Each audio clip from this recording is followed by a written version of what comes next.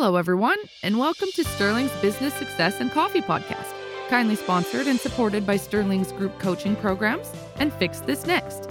This free online business assessment tool enables you to pinpoint your business's vital need. Keep listening for top business tips and advice to help you level up and scale up.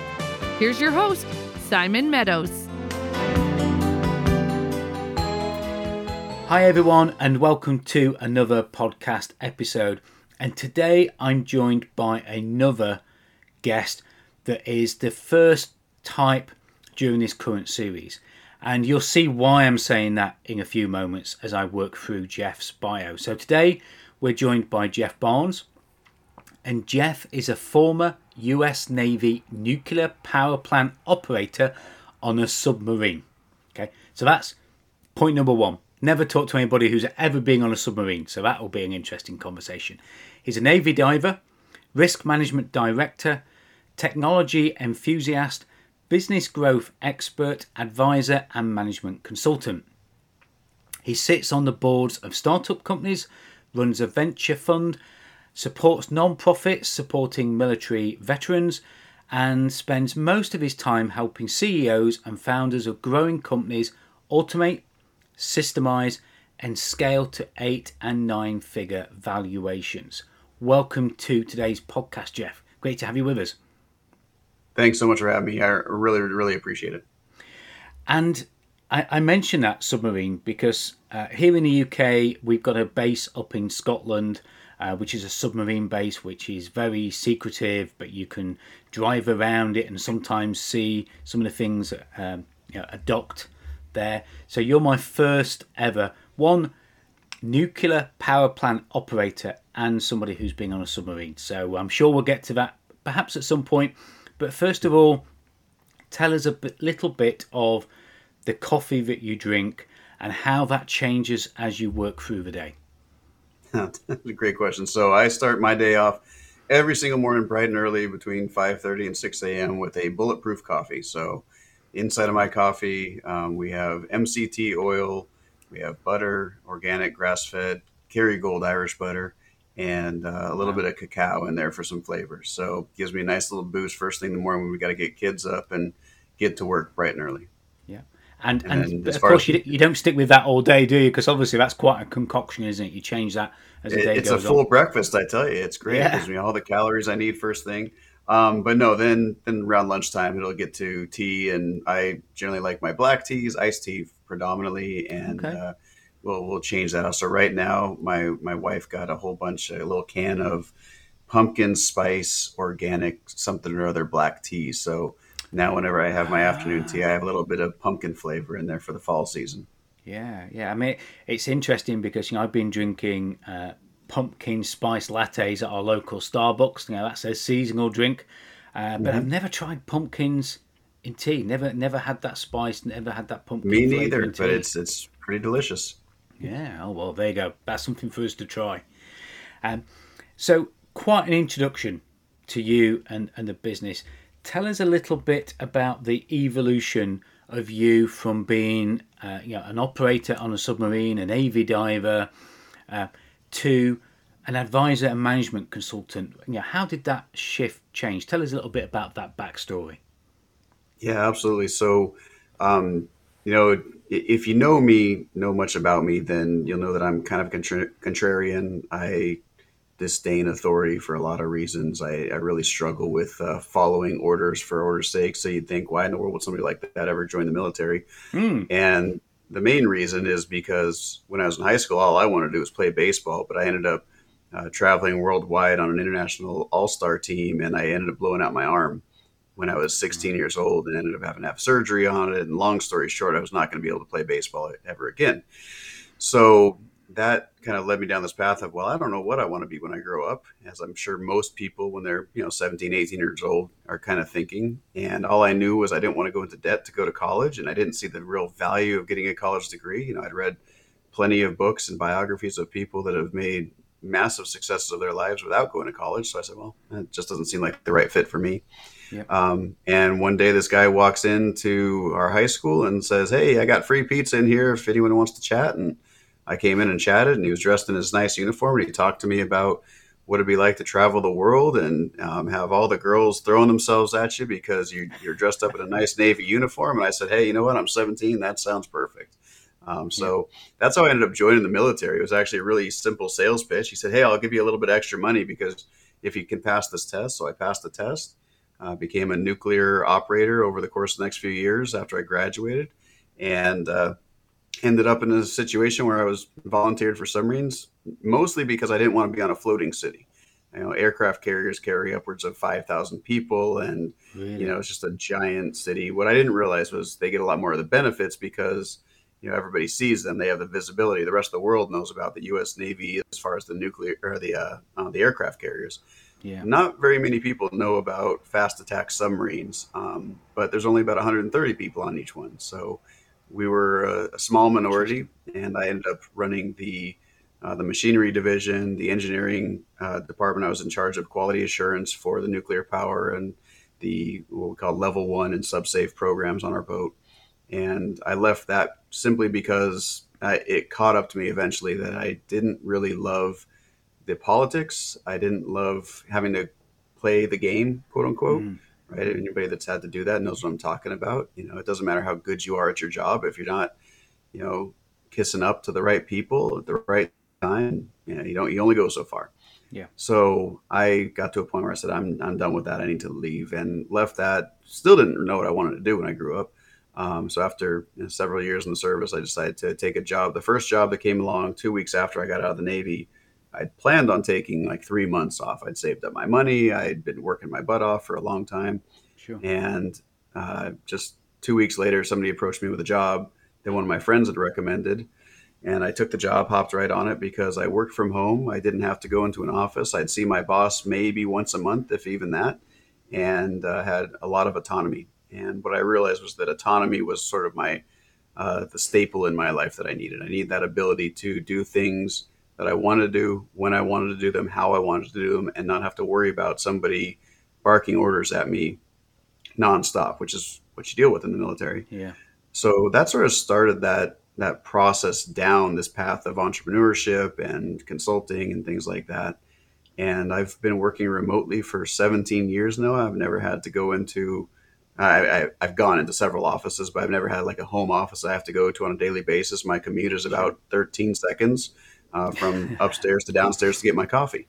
Yeah. So that's kind of how I've structured my life. Yeah, and it's interesting, isn't it? Because for many people, the recent events of the pandemic have highlighted home working, but home working in all sorts of formats. The format you've talked about there, Jeff. But I remember, my mum back in the day getting deliveries and packages, and she would work at home. Home working isn't something new, is it? Working remotely isn't something that's been around for decades, probably centuries. Yet we all seem to think it's the new latest thing that we've got here. So it's really interesting that you said about taking orders and things like that, because it's having that mix of home working, and that must have been quite a shift from working in an organisation like the Navy, where you are such a pawn and a person of one of so many, to actually working and having your own accountability and your own authority. What would you say was the biggest thing that you learned from that shift between the Navy and working in this environment, working from home? What was the biggest shift? Well, the biggest shift really was I went from a place where in some sense, it's kind of ironic. When I was on a submarine, I worked where I lived, right? I slept where I Well, yeah, worked, that's a good and point. then Yeah, I didn't think moved of that. into a place where I worked and slept where I lived as well. So, um, but what I really took from that was that having the right team is really what makes everything work properly. So whether you're on a submarine and you're dealing with the guys, you literally are in the same rack. So in a submarine, you have three racks, they're stacked on top of each other, and you have all these different berthing areas. And so you literally are seeing the same people day in, day out, every single day. You can't escape them on such a small place. Yeah. What I needed was a little bit more of that separation. So I needed my space, but I still realized that having incredible communication with the right people in my new organization was vital to my success. And I've learned a lot about my personality. So I would say that was the biggest shift, is I finally had a chance to learn what I like and what I don't like. When you're in the military, you're literally in the middle of have to do Yeah. everything at a moment's notice. You have to, jump when the order's given. If there's an emergency, you don't get a chance to just think about it and let somebody else handle it. You're taking care of it. And one of the things I realized in the military is that I like doing the work. I really enjoy being active and working.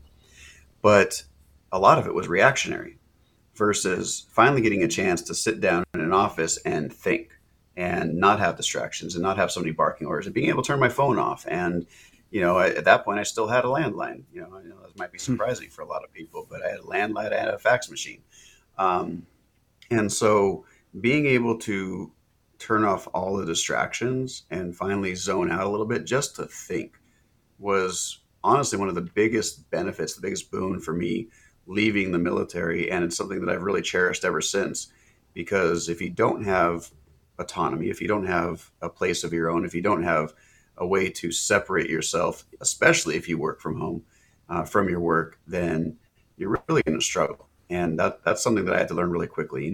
For me, it wasn't even a matter of, a lot of people struggle when they're not around a team Yeah. physically. I was really good because I like working and doing the work myself. But then, of course, I need to have the communication. I need to balance that. And so I learned how to do Yeah. that. That was a big shift for me. So in the bio excerpt that I read, I mentioned that obviously you sit on the boards of startups.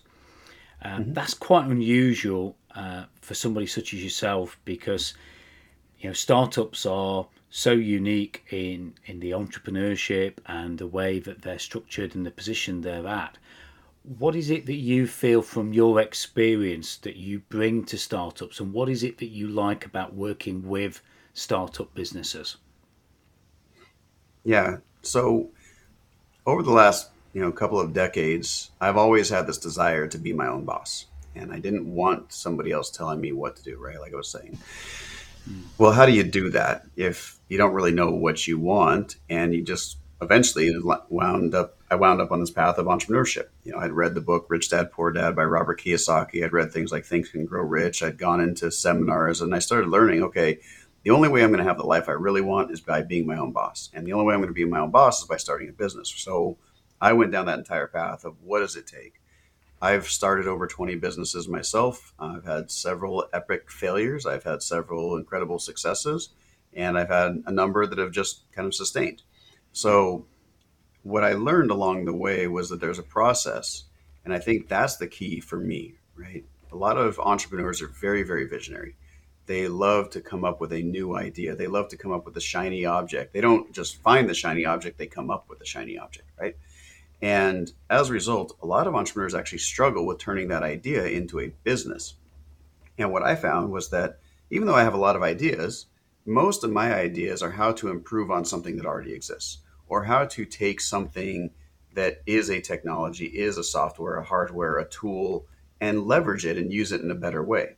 And that's what I did in corporate America. So I got to a point in the financial services sector as a risk manager where my job was to implement technology that would bring our come from the dark ages, quote unquote, to current day. And we even did that in the military too. We had to find ways to leverage new technology.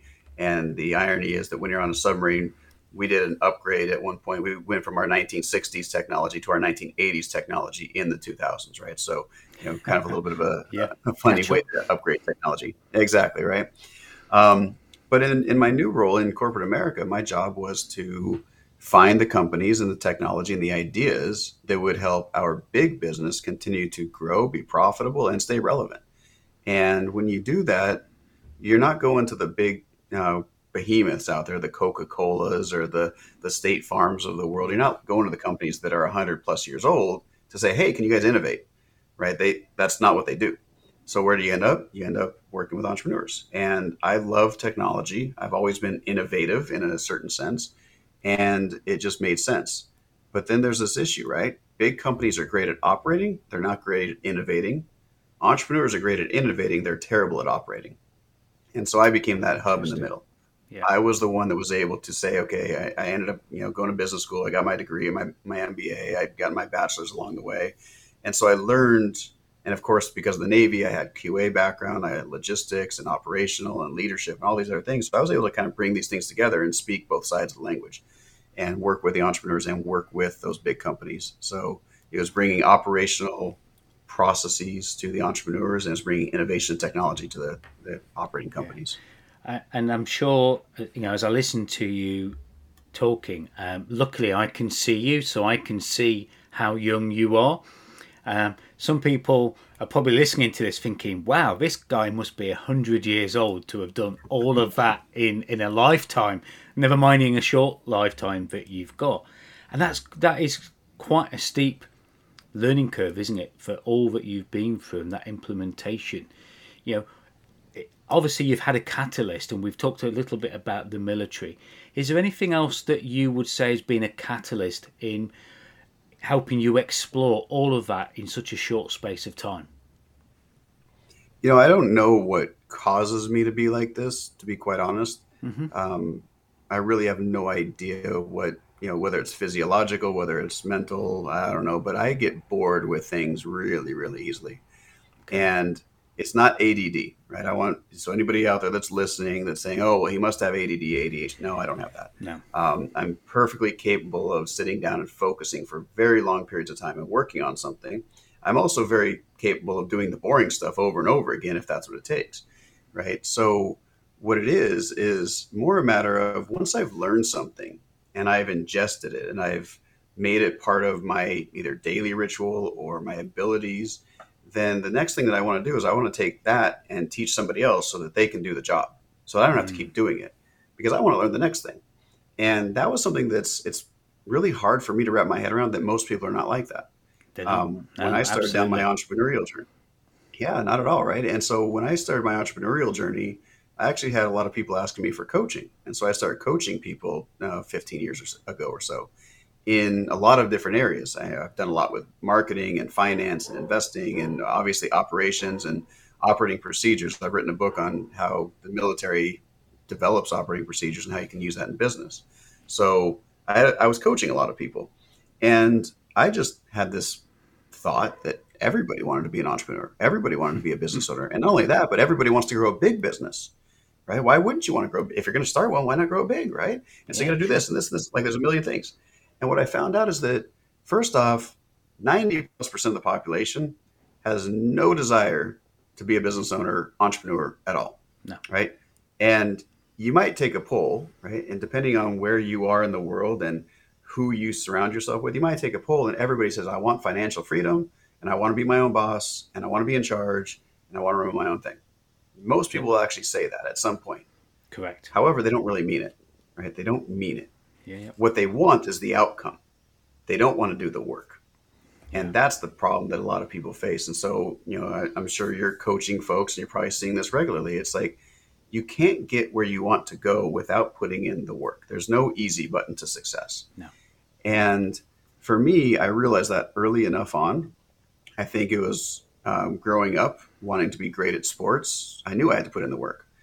When I was in the military, I wanted to be the best in my class all the time. So I would get those promotions, which, that's not really how it works. I found that out later. I wanted to be a scuba diver. I knew I had to put in the work because no one's just going to give it to me. And so I carried that mentality throughout my life. And I think that's how it's led to doing all these things, writing a couple of books, starting a bunch of businesses, raising a bunch of money, all that stuff. Yeah. And it's interesting because, like you, when I set up my first business back in the 90s, I signed up with a coach, and I've had a coach ever since, and I give a lot of my success credit to the coaches that I've had, which is why I became a coach. But like you, I realised my cycle of interest and boredom was about 18 months. If I'm not doing something different, it doesn't have to be hugely different, but if I'm not varying what I'm doing every 18 months, then I start to inwardly die and vegetate. So I need to keep reinventing and keep moving, isn't it? And that's the thing, isn't it? And we're very similar in that. You mentioned also in your bio, and I just want to touch on one thing before we find out more about you and how people can connect with you. You said in your bio about growing companies, helping them automate, systemize, and scale to an 8 to 9 figure valuation. Now, a lot of businesses and a lot of entrepreneurs perhaps listening to this think about the valuation of their business way too far down the line. It's almost at the point where they have to exit or want to exit that they start to think about that. And I'm sharing this because when I had my construction business, I built the business to sell from the get-go. And when the banking crisis came, I went from a business that was doing really, really well to a business that I decided to sell and sold it within weeks, months, at a maximum, because it was ready to sell. I built it to sell. What would you say are some of the ingredients that you see in the businesses you work with in getting those valuations where they need to be and getting that mindset of building a business where it has that value? Yeah, it's a great question. And what I find with a lot of entrepreneurs and business owners is that there's this dichotomy when it comes to that. A lot of entrepreneurs have massively inflated egos, right? Mm-hmm. And these massively inflated egos are generally what led them into the spotlight in the first place to be an entrepreneur. Well, a lot of the times that also means they want to be in charge. And I found myself, unfortunately, myself in this situation too many times myself. And so I was able to sort of diagnose it. Every business needs standard operating procedures. They need a way for somebody to make a payment and then get the service or the product. And there's all the operational things that need to happen. Everybody knows that, right? I don't think that it's anything new. If you go read the E-Myth, if you go read Built to Sell, if you go read any of these books, you go read Traction by Gino Wickman and learn about the entrepreneur operating system, it's all there. And I don't think I'd be saying anything new if I told people about that. But here's the big difference, the thing that I've noticed that successful business owners and businesses take into account when they go and they say, I want to sell and they want to exit, versus the ones that seem to just get stuck or never get the valuation they want, is that the CEO, the founder, the owner, the entrepreneur doesn't make it about themselves. They make it about the customers.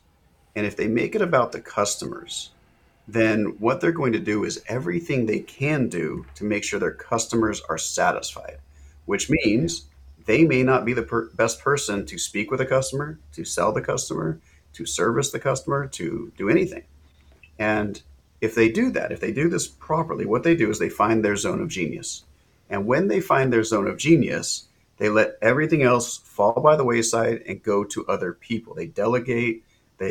I wouldn't say they abdicate responsibility, but they delegate and they allow other people to do that. However, the next really, really important part is holding other people accountable. And this is challenging, right? Going back to that, most people don't want to be the business owner. They don't have the same vision. What do they want to do? They go up, they want to clock in, they want to get paid, they want to clock out, right? That's it. That's all most people really, really want to do. Sure. Like if we actually got down to human psychology. And so as a result, the entrepreneurs who succeed, yes, they start with the end in mind, right? They use Stephen Covey's habits. They read Jim Collins. They talk about built to last and all of these things, but they don't make it about themselves. They make it about the customer, and then they find their zone of genius, and they fill the rest of those seats on the bus with the people who are going to share in this desire to service the customer. So it comes down to team. It comes down to figuring out what you are good at and not doing everything else and not making the business about you. Yeah. I have a great person who does my show notes for me for these podcasts, Anna. And I always say to her, pick out the books that get mentioned. You have just given her the hardest job of any podcast we've had so far by mentioning some of my favourite books and so many of them. So, Anna, I apologise for that, but we'll make sure all the names of those books are included in there. And Jim Collins as well, Built to Last. Great by Choice is one of my favourite ones of his as well. So, sorry, Anna, there's another one, just to give you another one to go in there. There you go, all of them. Yeah, but you are so right on that. Making it about the customer and not about themselves. And I don't know about you, Jeff, but I see so many business owners, and there might be somebody listening to this right now who is thinking about exiting their business in any kind of way, and usually it's them that get in the way. And I've seen so many of them go all the way right to the wire, and then because of their ego, and I've done it myself.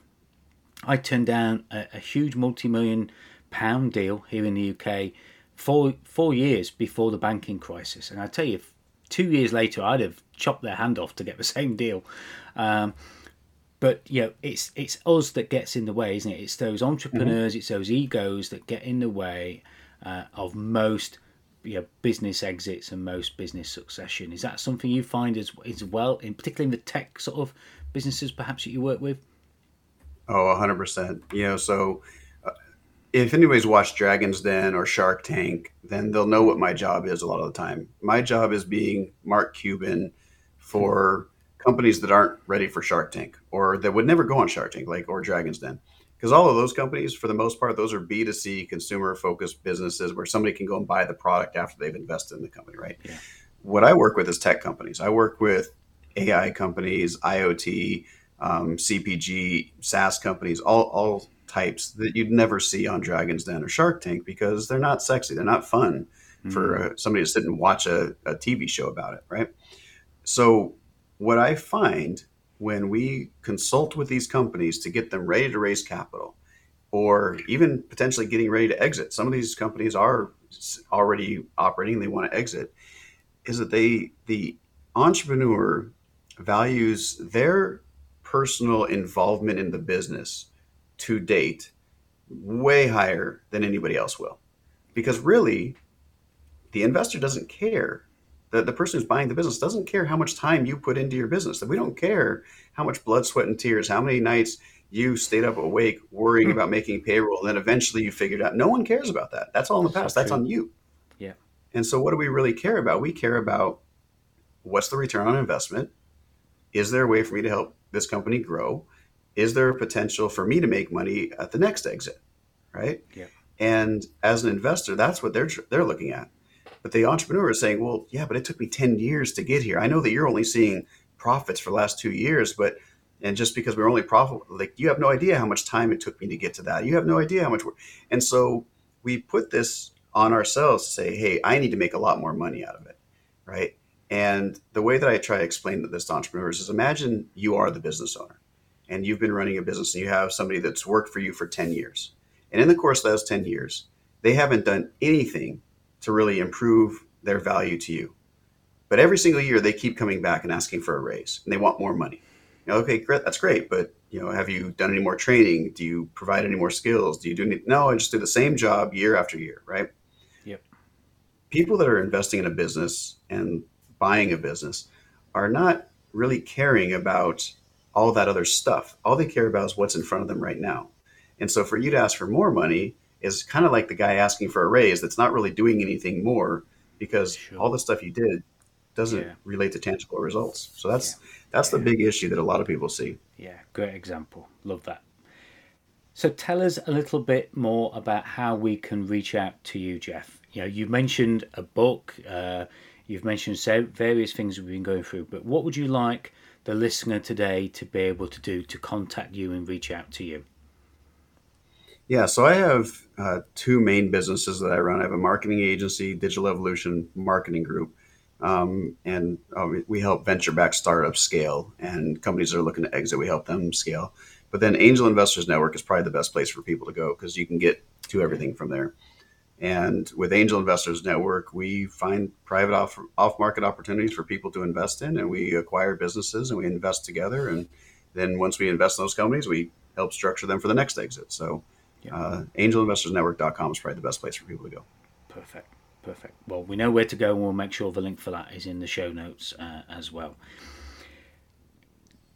Just want to ask one question before I ask you to give the listeners a tip that they can take away. You mentioned angel investors, and globally I see a lot of commonality in markets and investors at the moment. How are you seeing it? Are you seeing it pretty flat at the moment? Are you seeing people seeking for opportunities? What's your sort of take on the angel investor sector at the moment? It really depends, right? It's very market specific. It's geographic specific. I will say we've seen a pullback in investing in general, but there's also this other side that's sort of the hidden truth that's right in front of our eyes, which is inflation has gone up dramatically in a lot of parts of the world, and it's still not being fully reported on, but people are seeing it. And so people are starting to see that everything's costing more. And the people who are, really well off already, they're not really worrying so much about that. But some of them are looking at it and say, okay, well, I definitely need to bolster my portfolio. If this is going to continue, I need to be ready in 10, 15, 20 years or whatever. I Yeah. want to have a bigger nest egg to sit on. So what we will say is that the the risk factors that entrepreneurs need to take into account now might have shifted a little bit, because we need to be cognizant when you're raising money. You need to be a little bit more cognizant about the fact that we've watched all of these scandals. We've watched the FTX scandal, the Silicon Valley Bank scandal. We've watched the markets crash. We've watched Yeah. mortgage rates here in the US going through the roof. And so we have to be really cognizant about the minds of the investor when they're about to make an investment decision, because they see all of these other risks and these really scary things that have happened that cause a lot of really wealthy people to lose a lot of money. And they Mm. don't want to be that, right? But on the other hand, they also know that they need to make a little bit more than what they've been making in the stock market and not seeing great returns there. Yeah. So whenever we're talking about investing, we have to just kind of keep that in mind. But as far as entrepreneurs raising capital, there's still plenty of businesses that are raising significant sums. We're going to see IPOs, I think, take a dive a little bit, because there's not as much need to go for an IPO anymore. That's more of an ego play, in my Yeah. opinion. Yeah. Yeah. Um, and companies are being able to get some significant amounts of funding once they get to a certain point. That certain point that we're finding that most entrepreneurs or most companies get a lot of money is if you're getting to $1 million ARR and 300% year over year growth. Once you hit those metrics, man, Yeah. VCs will Yeah. come running after you. Yeah. And I echo what you said there. Whether you're in the US, whether you're in Europe, the UK, Asia, I think that's everything you said there is pretty common as well. So yeah, good lessons there. So if you were to give the listener one tip, one lesson to take away that they can do something with, as I always say, in the next few days, next week ahead, what would you say to the listener, and what would you want to share with them? I would say find out how to do less and get more done. Oh, And if you wear that cap on a regular basis, you'll start figuring out that you're probably doing too much work that you shouldn't be doing. And if you can do less of the work, but you can get more stuff done, that means you're using levers that will help you accomplish your goals faster. great. Yeah, perfect. And I've been scribbling on my post-it note trying to find the title, and there you've given me something right there. So I can see a couple of images in the background there behind you. And usually I ask, where's your next coffee going to be? And if you're going to have that coffee, who would it be with? So I'm going to change it slightly there, because I can see you've got looks like a baseball photo image there of somebody Hmm. in a red jersey. Tell us who Yep. that is, and is that you? Is that somebody you would like to spend some time with? Just give us a bit of an idea of something about that, and why those images and what's behind you is so special. Yeah, those are pictures of my boys. So I have two boys, Bryce and Brody, and I coach Little League. So those are their Little League photos from last year. And we Okay. had a rough go of it last year, but we're looking forward to baseball starting up again. I know it just ended at the time of this recording anyway, but we're Yeah. going to start baseball up here in just a few more months and get back at it. So, yep, Yeah. those are my guys. So if you could take the guys of your little league somewhere special for a bit of a treat because they've done really well, where would you take them? Yeah, so we have this little coffee shop here in town called Lamp Roasters, and it's just a really cute little coffee shop, and they have incredible food, and they have all the different variations that you can't get at the big chains like Starbucks and such. So we go there, and I generally get something like really a decadent chocolate cake or something like that in my espresso, Nice. and they get their hot cocoa. Yeah. And the parents thank you for the sugar intake later on when you take them back home. So Yep. final part of the last question then. So you're in this coffee shop, you've got your little league guys.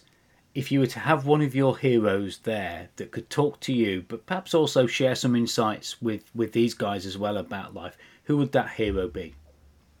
Oh man, that's such a hard question to answer, right?